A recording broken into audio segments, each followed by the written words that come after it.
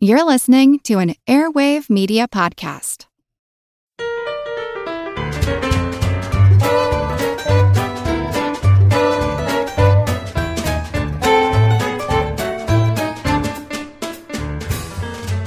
Hello, perfectly pumped pub problem punchers.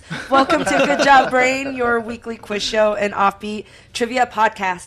This is episode 11, and of course, I'm your humble host, Karen. And along with me are our club of classy and clever clue-clinging cluckers. Wow. Wow. Be careful there at the end. Yeah. Would you be the mother clucker? Oh, I would be the mother clucker. Well done. We're a very clucky bunch. I am Colin. Dana. And I'm Chris. Woo! Hey! Really quickly, we have, I want to address our carryover question from last week, and it was the riddle I wrote, which now in retrospect, I figured I could have edited that a little bit. And here it is. It is, 19th century is the time you seek, for the great battle was fought on sea. Two sides against one, fleet versus fleet.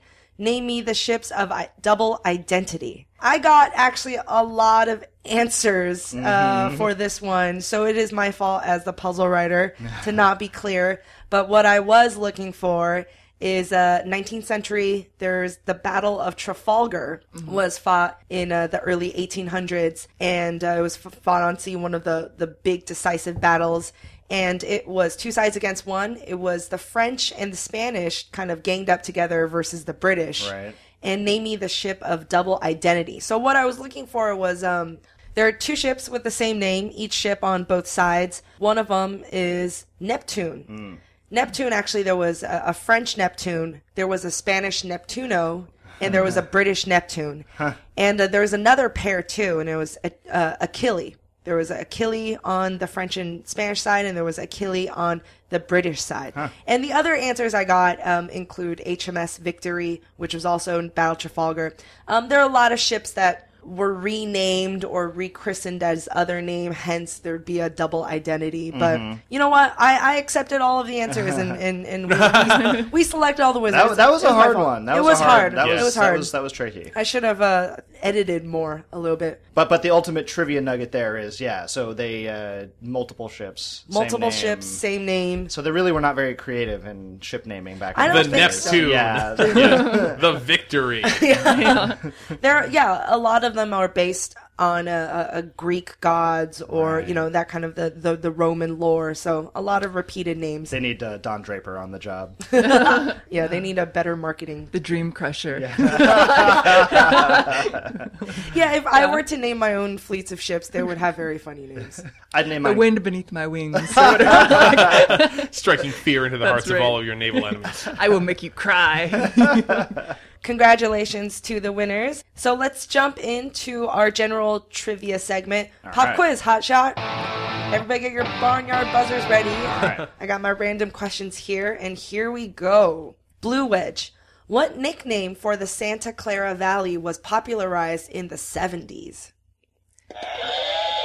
Dana. Silicon Valley? Correct. Oh, of Silicon course. Yep, Valley. yep, nice. Santa Clara Valley. I'm going to get in trouble for not getting that one.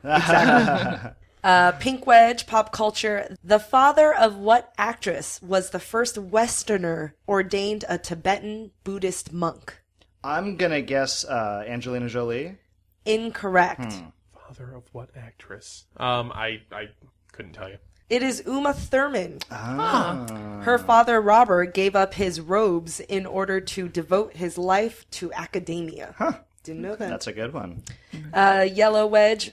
What is both an amphibian and the first name of the leader of the 1994 Republican Revolution? That would be Newt Yes!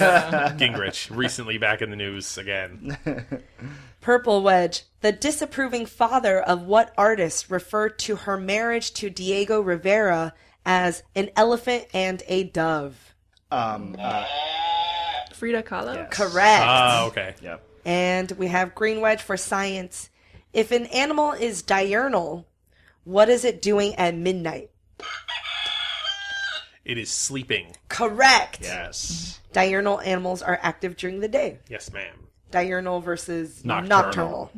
And the last question, Orange Wedge, what flavor was the original filling in Hostess Twinkies? Whoa. Banana. Oh my god! Wow. That is just pure trivia. Like, I just know it because I know it. Well, it makes sense. No They're reason. yellow, right? You know, you. Yeah, yep. So it was replaced by vanilla during a World War II banana shortage. Sure. Which means they actually Sure. used real bananas. Wow. And Back- didn't want Right. it to not be bananas. Right. They had to. Yeah, go they with- had to. Yeah. Right. Right. They had to replace it with synthetic. That was probably before the non-food golden age cream. of synthetic flavors too.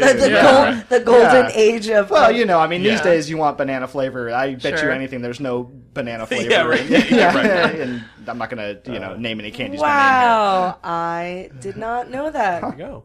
All right, we have our backer question here. This one is from Alicia Brown from North Haven, Maine. And her question is, when ICP first formed, ICP did not stand for Insane Clown Posse. What did it actually stand for? It was for internet communication protocol. The more Silicon Valley jokes. Incorrect. Oh. Though I'd be very impressed. Ice cream party. You guys aren't even trying now. ICP stands for Inner City Posse. And Elisha here is a huge juggalo and a nerd, so Sweet. All right. imparting some juggalo Are there any knowledge. casual juggalos? Right. It's like, oh, I am kind of a juggalo. Yeah, it's very binary. Yeah, right. It's Yeah. true. You are or It's you true. aren't. It's true. Her favorite movie is Dirty Dancing, and she gets Swayze crazy. Aw. I get Swayze crazy too. I want to see the Juggalo version of that movie. That would be awesome. Oh, Get to it, internet. All right, everybody, time for our topic of the week. And our topic of the week is not gross like last episode. We got some complaints about us being Oh, really? a little bit too descriptive. So we're going with something a little bit more broad this All right. episode, and we're talking about fashion. Yes. Yes. Fashion. I thought, hello, new shoes, bye-bye blues. Hey, I put some new shoes on and suddenly everything's right. I said, hey, I put some new shoes on and everybody's smiling. It's so inviting, no short on my... And I want to start off asking you guys. I mean, we've done stupid things when we were younger, including wearing stupid things or being obsessed about pretty silly fashion trends. What were some of your personal favorites? By favorite, you mean guess not least favorite in You retrospect. mean embarrassing Yes. things that Yes. we put on our bodies? Pictures that you don't show people. I'm gonna go first because the only thing I can possibly think of is I never ever cared about fashion at all. Anything I would just wear whatever. I just didn't care. There is, however, a photograph of me in 4th grade with long hair, with like shoulder length hair on an official school portrait on a laser background. You know how you Nice. get your portraits done with the lasers Right, in the right, back. Yeah, right. And I did that. Wait, did you think it was cool? Yeah, hell yeah, I did. Yeah. Yeah. How, that was how awesome. long was it? Oh, it was like shoulder length. Oh, you know? okay. So Hanson But on style. a 4th grader, it looked bad. It wasn't a mullet, but Hanson style. Before, if Hanson were fat. So cute. I want to see. The personal fashion with the hair, yeah, I mean, is different than the clothes. Like, at least the clothes, it's easier to rid yourself of the embarrassing stuff. I think for me, like, the one that I would be most embarrassed if I saw photos of today would be 13, I guess, around there, was we would really do the thing where you fold over the bottom of your jeans and you roll it up. Is it pegging? Is that what it is? Or what do you call it, the jeans? I thought we were going to be less gross this time, Colin. The thing, yeah, where you It roll... is called pegging. All right, Sorry. yeah, I was but just yeah, making so you roll up the bottom of the jeans, and you have like preferably the super high white top, white high tops, below them, and so we would have just these rolled up jeans, and they'd be like mid ankle. I wore them, my friends wore them. It was what you did. That's so funny. We used to tuck our jeans, the bottom of our jeans, into our socks, and like you wear maybe 3 pairs of socks in different colors, and like have, That sounds so uncomfortable. it was uncomfortable. I was unfortunately a victim of skater and punk trends, and that included dyeing my hair very crazy colors and of course Janko jeans. And You've mentioned these before. yes, Janko jeans. They're like normal jeans, but the legs are huge. You can fit like a person. Yeah. I once actually got into detention because my pants were too ridiculous. They have a custom-made detention slip. Pants, comma, too ridiculous. God, it's so embarrassing looking at And they're pictures way now. bigger than your feet. Yeah, you know? like Yeah. you can fit like two other people You can into hide those people in pant those legs. pants, Yeah. that's why. Well, Yeah. we used to hide balls of booze, but I was going to ask if that's what you did, because I know what kind of a kid you were. when I was younger, and I know this was a fad in America and did seep into Asia. The fad was hypercolor T-shirts. Do you I guys remember Oh, that? I totally Yeah. remember Was it those, was yeah. it what were no matter what direction you looked at them, like they changed They- colors or They're mostly T-shirts. Yeah. The brand was Genera. Yep, It's called yep, Genera yep. Hypercolor, and basically it changes color based on body Temperature. warmth, based Oh. on temperature. Do you remember that? Well, no.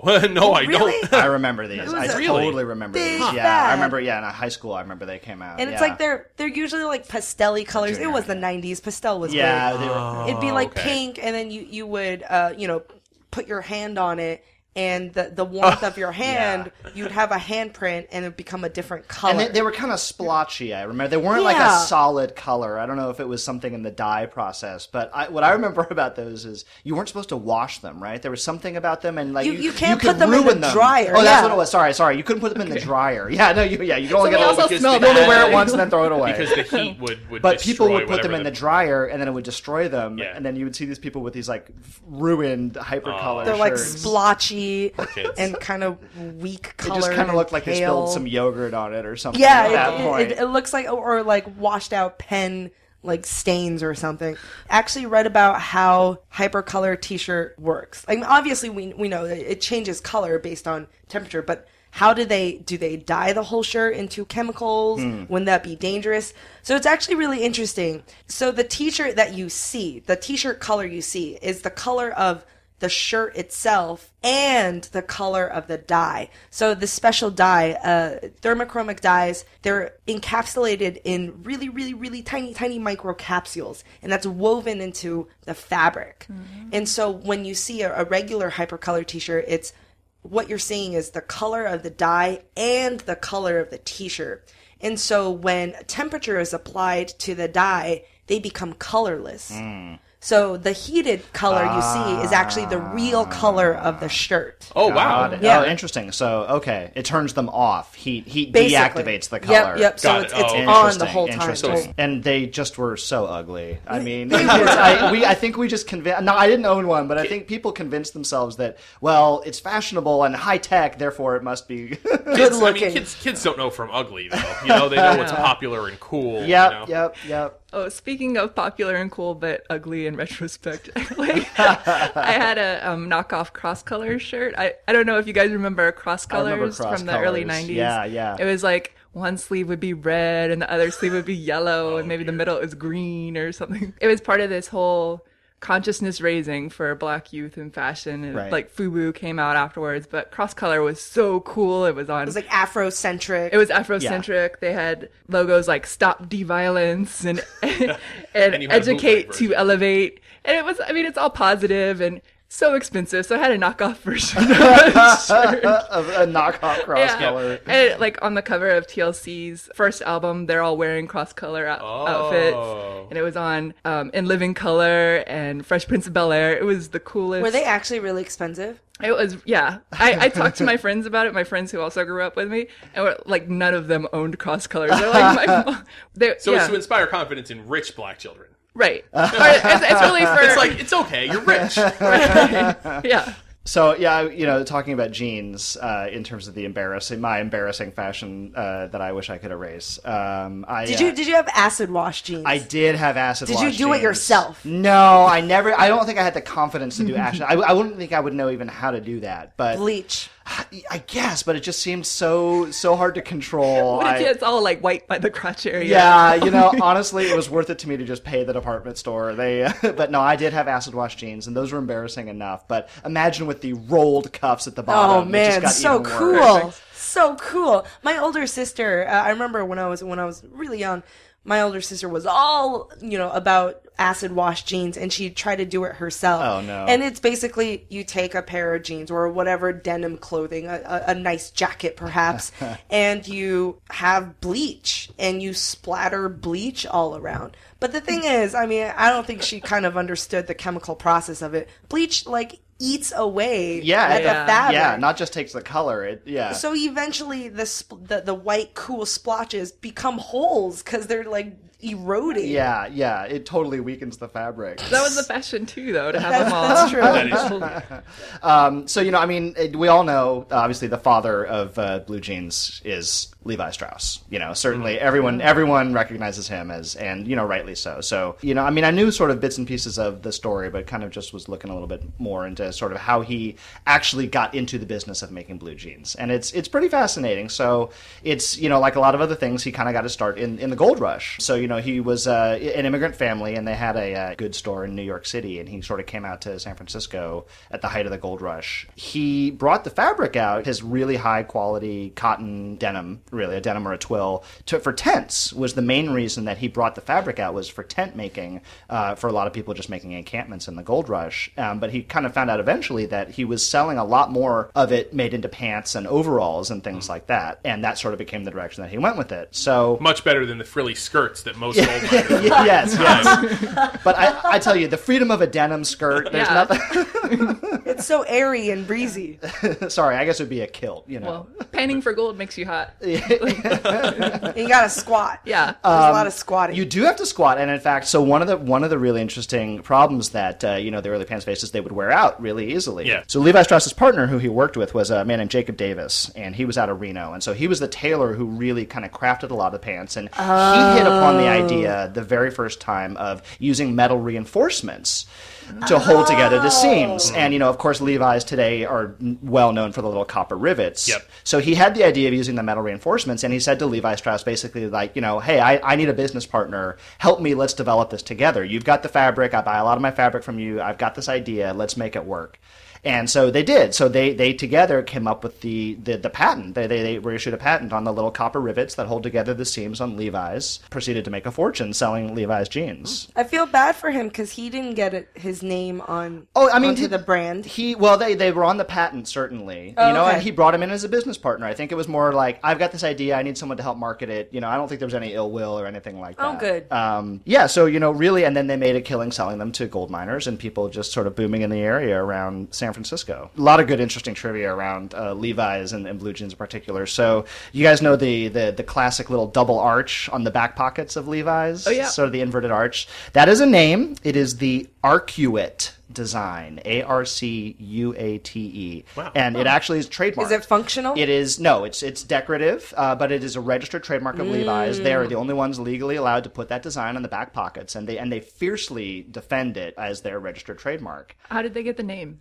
I think, probably some person in the marketing department at Levi Strauss came up with the Arcuate. They were drunk and passed out clearly, underneath the McDonald's sign. Yeah, right. Yeah, right. Clearly it's based on the Ark, yeah. During World War II, we were talking about shortages and things in World War II.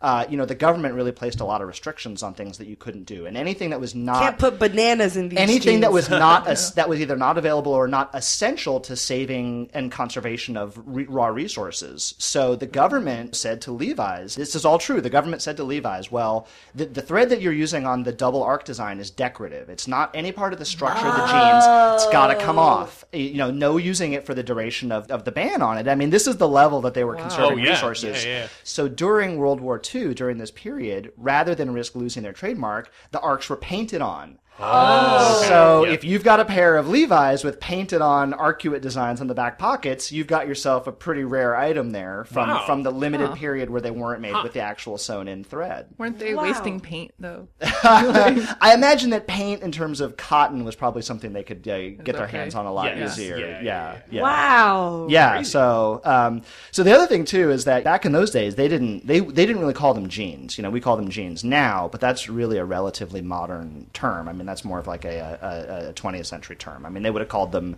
denim pants or denim trousers or denim overalls.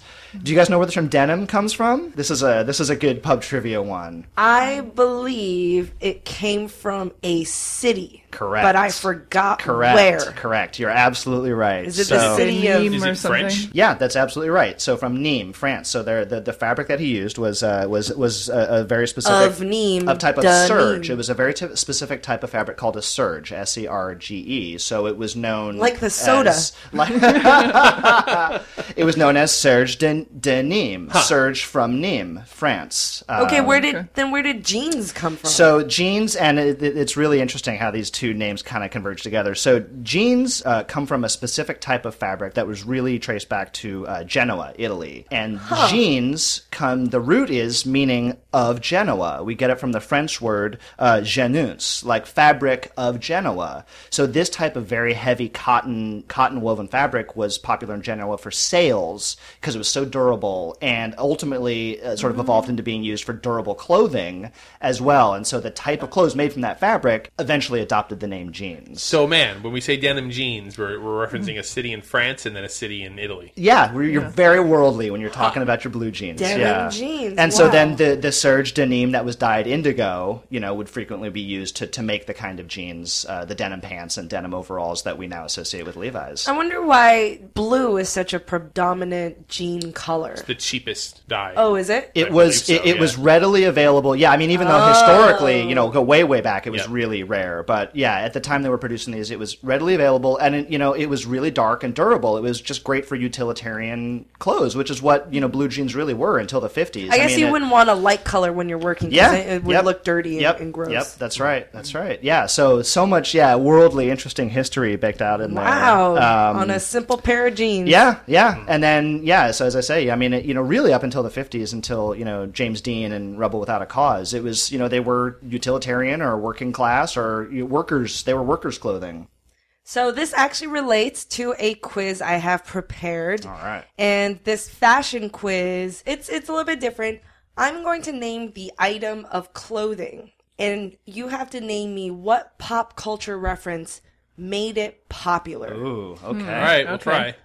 So an example would be, I would say a pair of black and white checkered Vans, and where was made popular by in a pop culture reference would be Fast Times at Ridgemont High? Correct. Okay, all right. I see what you're getting at. Okay, Okay, all all right.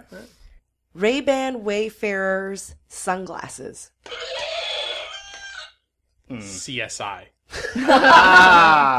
I'm going to say Risky Business. Correct. Oh, Risky oh. Business. Yeah. Tom Wow. Cruise. As And Joel. Those pair of sunglasses are officially called Wayfarers. Yeah, Very, very yeah. popular. I used to have a pair, again, in high school. I thought they were so cool. They still are cool. Yeah.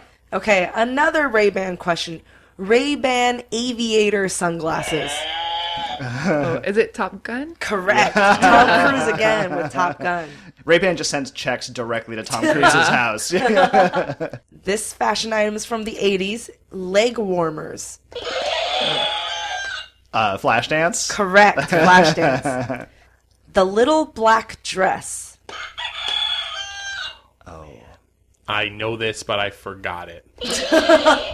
Breakfast at Tiffany's? Correct. Yeah. Breakfast Okay. at Tiffany's. All right. That was a little bit of a shot in the dark, but I can Yeah. just, picture her. I'd heard this before, yeah. The black leather jacket.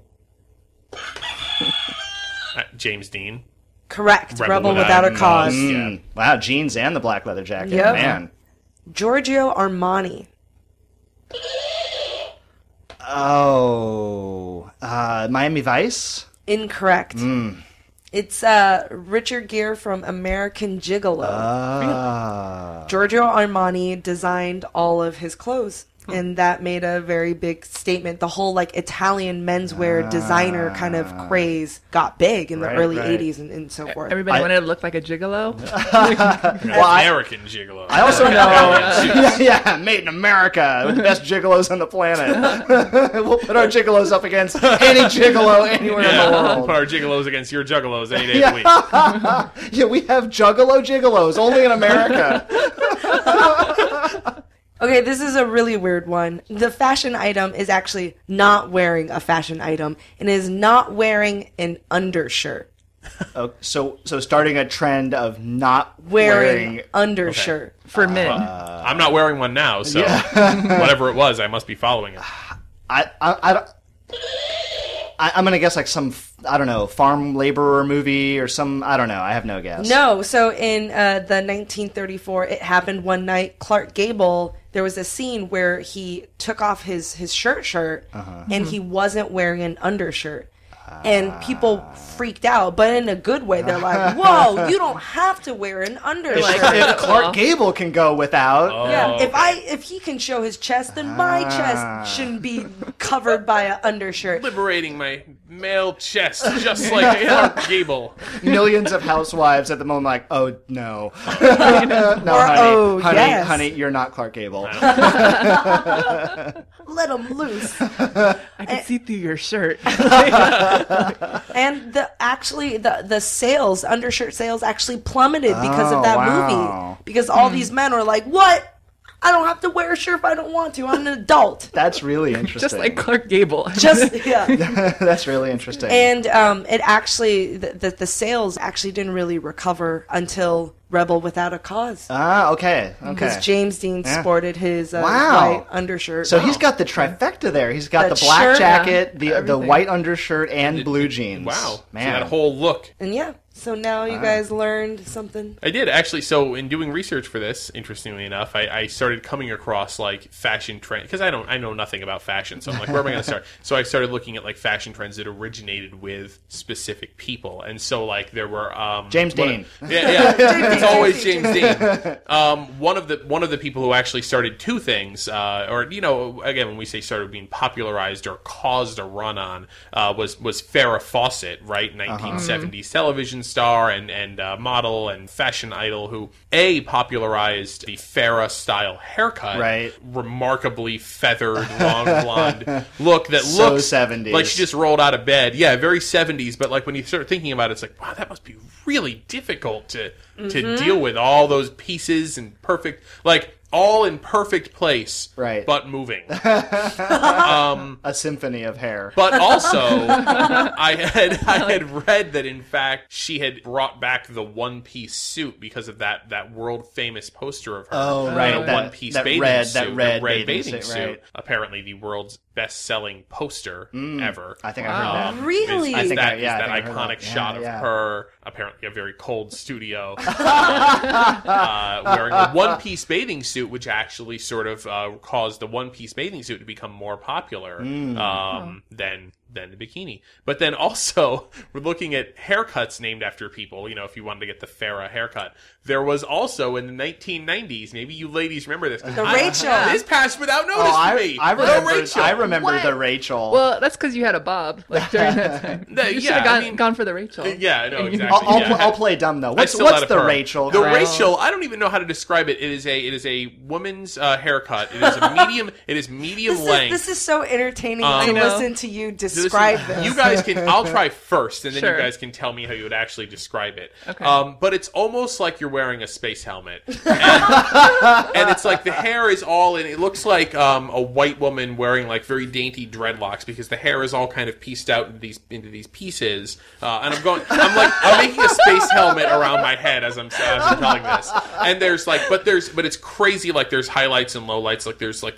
really highlighted areas towards the front and really dark towards the towards the back. And by Rachel, it's Rachel from Friends. Rachel, right? yes, It was Rachel, the character from right, Friends. Jennifer when they Aniston. started this show, they gave her this haircut, and the show became so popular that people all wanted to copy this haircut and get the Rachel. I cannot Secretly, believe you've never heard never of heard it. know. of it. It was Secretly, a Jennifer huge Aniston trend. hated this haircut. Hated But she it. was stuck with it. Was stuck with it, but they finally changed it like later on in the show after a couple of seasons, but she really, really disliked it. That's and of course it funny. becomes this huge thing. How would you describe it?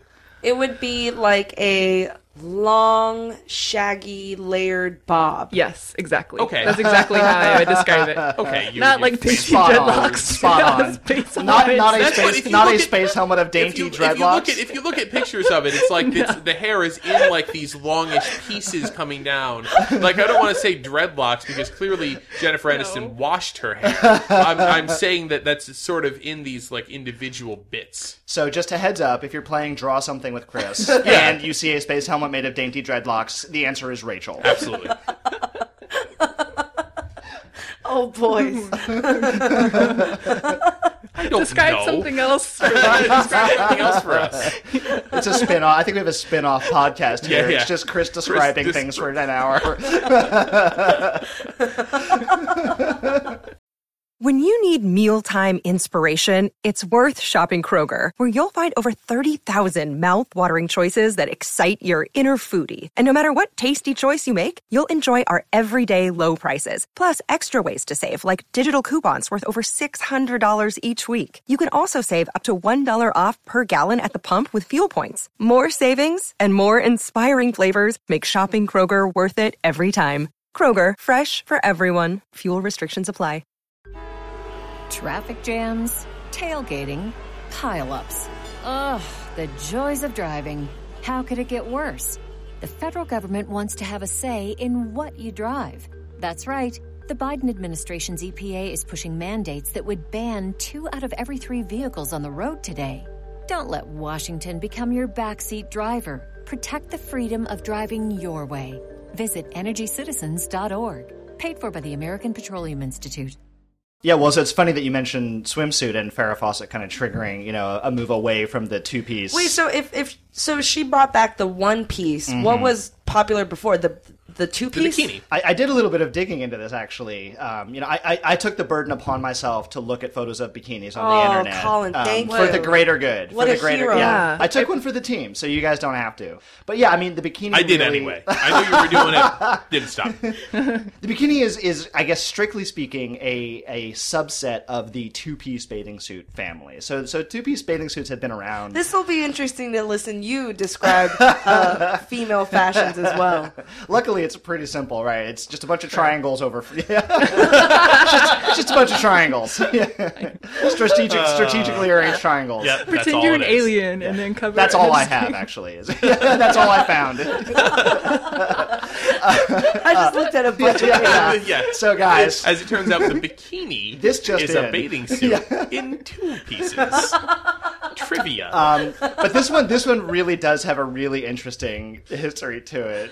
And I think Really? Does it? I think, but trivia, we probably a lot of people know that the bikini, it took its name from Bikini Atoll. So Bikini Atoll was an atoll is like a little coral ring island. is it atoll or atoll? I don't know. I always heard it atoll, but I'm sure. I have no idea what it is. ATOLL. So it's essentially we're getting a little bit of geography here. So it's like a coral island that contains a body of water. Basically, it's like okay. a ring out of coral with like a like a swimming pool, like a nature or like a swimming lagoon pool. in the middle, right? So Bikini Atoll is a group of these out in the South Pacific. It's part of the Marshall Islands, but the U.S. did a lot of atomic testing there. Whoa. Yes, and so they very publicly detonated 2 fission bombs there, and it was very public. It was the first atomic testing of any kind since Hiroshima and Nagasaki. So it caught a lot of attention. And according to legend, a woman was standing in the blast radius. right. It blasted off the middle of her Blasted bathing off suit, all of her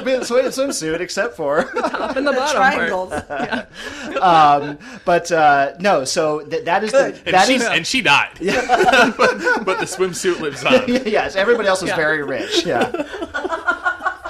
But that's the namesake of the bikini. But the true story of how it was invented, it gets even more interesting. So it is a French invention. It was designed, Of course. but it was designed by Louis Réard, who was a French engineer That's right. Okay. I said engineer. He was a French automobile engineer by training, but his mother apparently owned a fashion shop. This story is getting weirder. A lingerie store and shoe store, in Paris.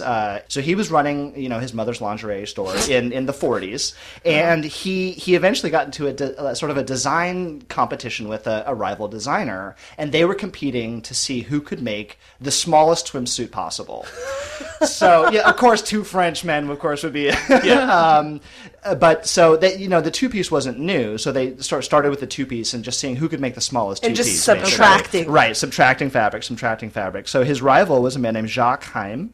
And his came first, actually. He came out with a super, super skimpy two-piece, and he called it the Atom, l'Atome. Rayard, not to be outdone, shortly thereafter came out with his design, which he was, I guess, really the first one to come up with the idea of, like, the string bikini. So it's like, get rid of as much fabric as possible, and literally triangles of cloth with strings connecting them. So his was smaller, and he named it the Bikini, because he debuted it just 4 days after these atomic experiments in Bikini Atoll. That is kind of dark. Weird. So some people have sort of wryly noted, well, the Bikini split the atom, l'atome, the previous design. I think that's maybe a little too clever. But I think, he was just grabbing something that was in the news and was sensational. I thought it had to do something with bombshells. No. Because of dropping the bombs on Bikini. No, he just thought the name would really grab people's attention. And it was kind of scandalous. Like, at first, he couldn't get models to wear it because it was so skimpy. He had to hire a nude model, a woman who is known for nude modeling, to wear it at the first sort of fashion exposition in Paris to publicize it. So even though Times was first, Rayard's was second, and Bikini at that point just became the name for that type of swimsuit. Wow. But he was a good marketer. He insisted, like, it's not a real bikini, and these are his words. It's not a real bikini unless it could be pulled through a wedding ring. Oh yeah, Now, I've heard that. I want to just imagine the scenario. Like, how French is that? Again, it's like you're creating a scenario now where, well, I've got to take off my wedding ring, and you've got to take off your bikini to see if it's real. Oh my god, That's good. Brilliant. It's good, Yeah. but very sleazy. It's very sleazy. Well, Hey, it was the 40s.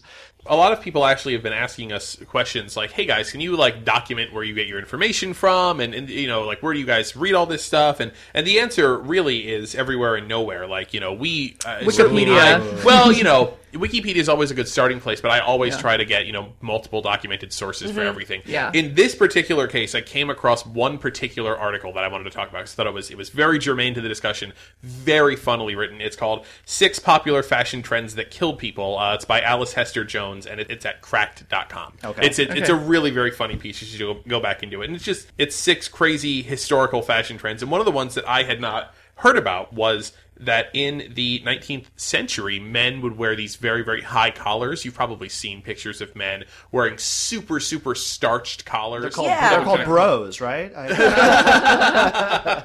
Yeah, she makes a joke about that. Yes, right. Yeah, the super high collar. Super high collars, and they would come up your neck, basically. And as the writer put it, these things were starched until they were almost bulletproof and jutted right up into your windpipe. What could go wrong? In fact, they actually called these things, in several European languages, they called it the Vatermörder, or father killer.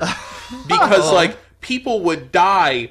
Somebody almost killed himself on this thing, almost guillotined on it when he tripped coming out of a streetcar because he fell and the thing just went up into his neck because it's just it's this very thin piece of cloth that's been starched, so it stands up and it's just like a giant paper cut. Yeah. And also, if you fell asleep while drunk. If you were just if you were just sitting up against a wall and fell asleep and your head slumped forward, go up into your windpipe and slowly cut off your oxygen, and you would just die. You would just asphyxiate. Maybe you'd throw up on it before that and take out some of the starch. One would that would save you. But pro tip. Why did people wear these? What What? Because it looked Fashion.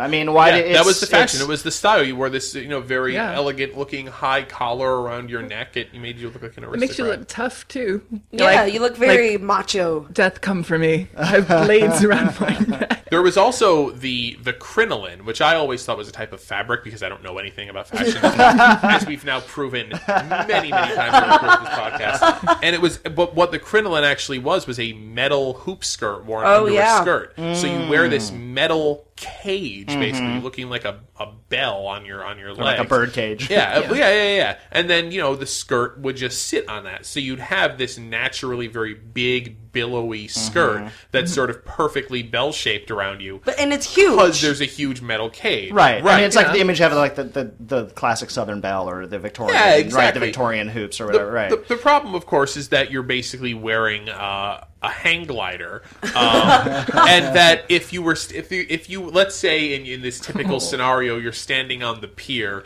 waving your handkerchief goodbye at a ship, and suddenly a gust of wind picks you up and carries you out into sea and dumps you in the water. Well, guess what? You're attached to a iron cage and you die. You're wearing tons of fabric too. Oh, They're soaking wet. But yes, Ellis Hester Jones, very, very funny article on Cracked about killer fashion trends. Oh, The things we man. do for fashion.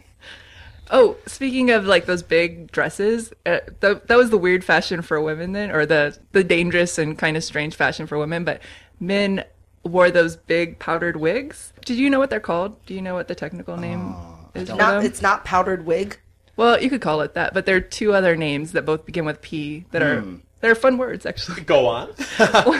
One is perukes. Perukes. How's that spelled? Perukes.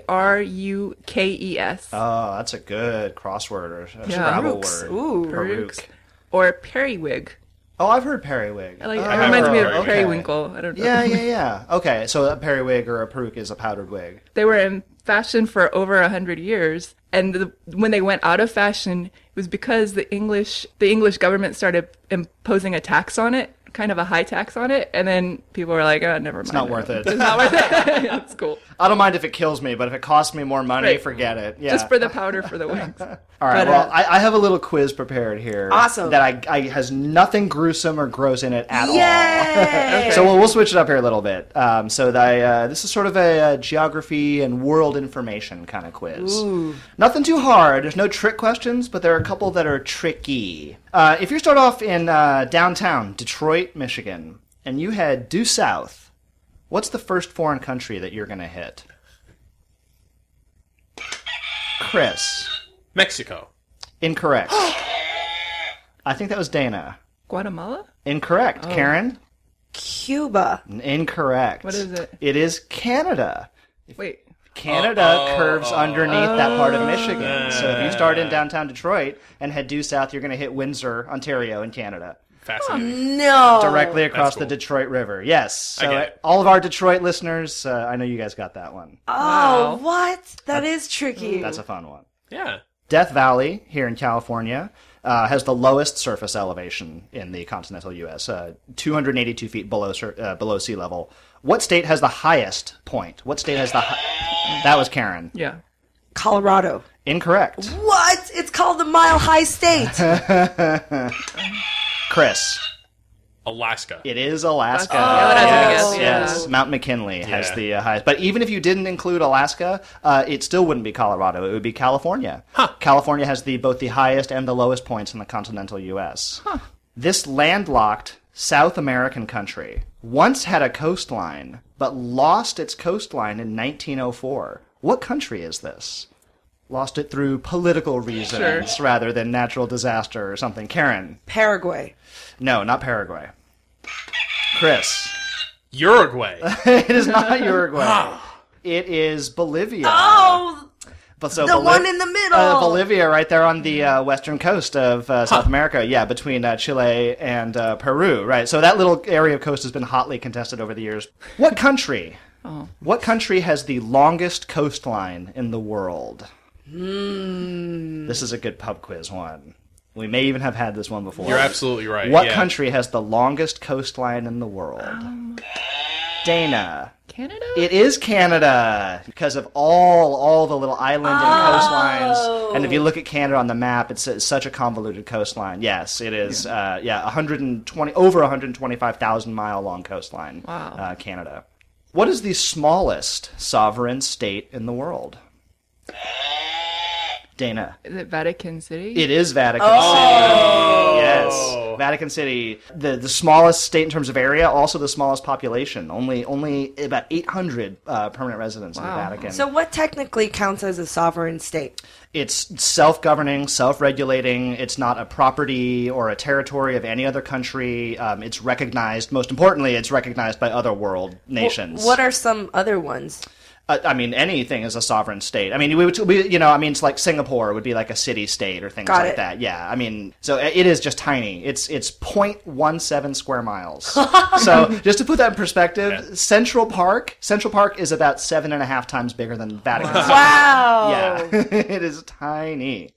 What is the only country that does not have a rectangular national flag? Oh. So not a square or a rectangle. Oh my god. I didn't know that was even okay. Yes. But I guess if they're sovereign, they can make it whatever they want. That's right. Just to annoy the other countries. Yeah. I think Karen's working on it. I'm Time is running out. Not a rectangle. Not a rectangle or a square. There are some countries that have so squares. It's not squares don't rectangular. count. Squares, yes, right. So it's gonna be like a pennant, like a triangle. Yes. Oh, wait, it's a country, you said? It is a country, yes. Oh. Are a lot of mountains in this country? Tibet. Close. Oh, Nepal? Nepal. Yes, Nepal. They have a double triangular flag. That's right. The only country whose national flag is not rectangular. All right, we'll close out here. We have a couple time zone questions here. Oh, I hate these. How many time zones are there in mainland China? Karen. 8. Incorrect. Oh. Chris. 7. Incorrect.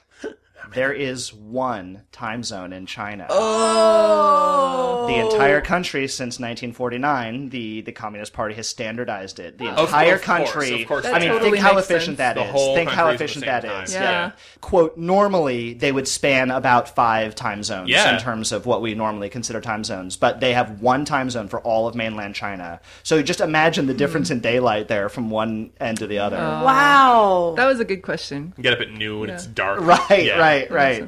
Close it out here. What country has the most time zones?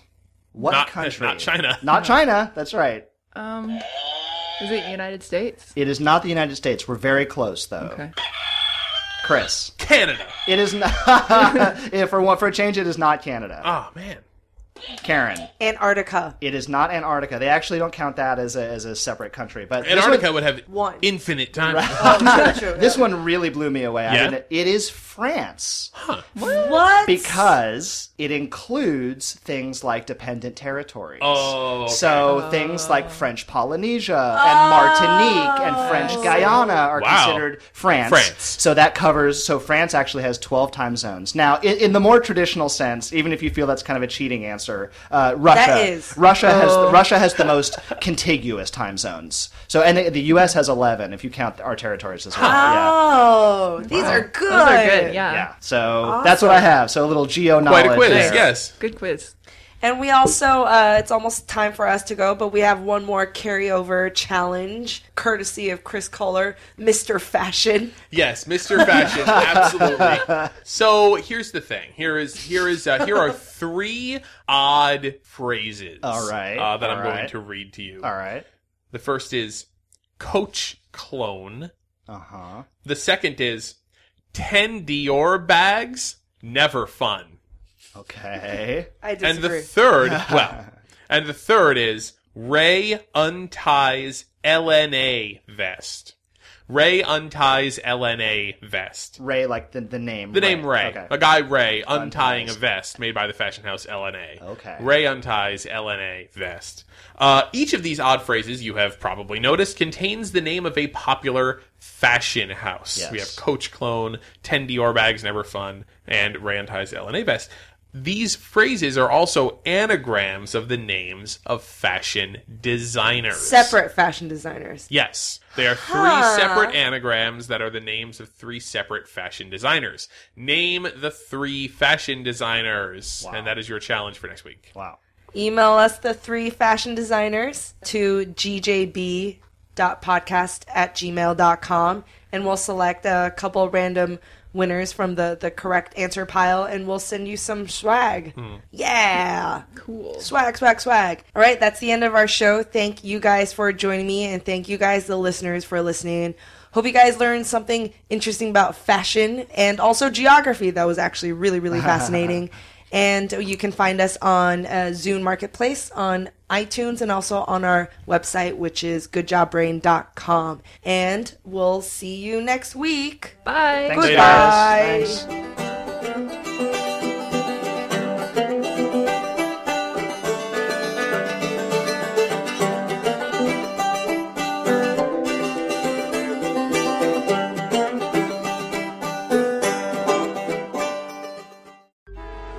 Traffic jams, tailgating, pileups. Ugh, the joys of driving. How could it get worse? The federal government wants to have a say in what you drive. That's right. The Biden administration's EPA is pushing mandates that would ban 2 out of every 3 vehicles on the road today. Don't let Washington become your backseat driver. Protect the freedom of driving your way. Visit EnergyCitizens.org. Paid for by the American Petroleum Institute.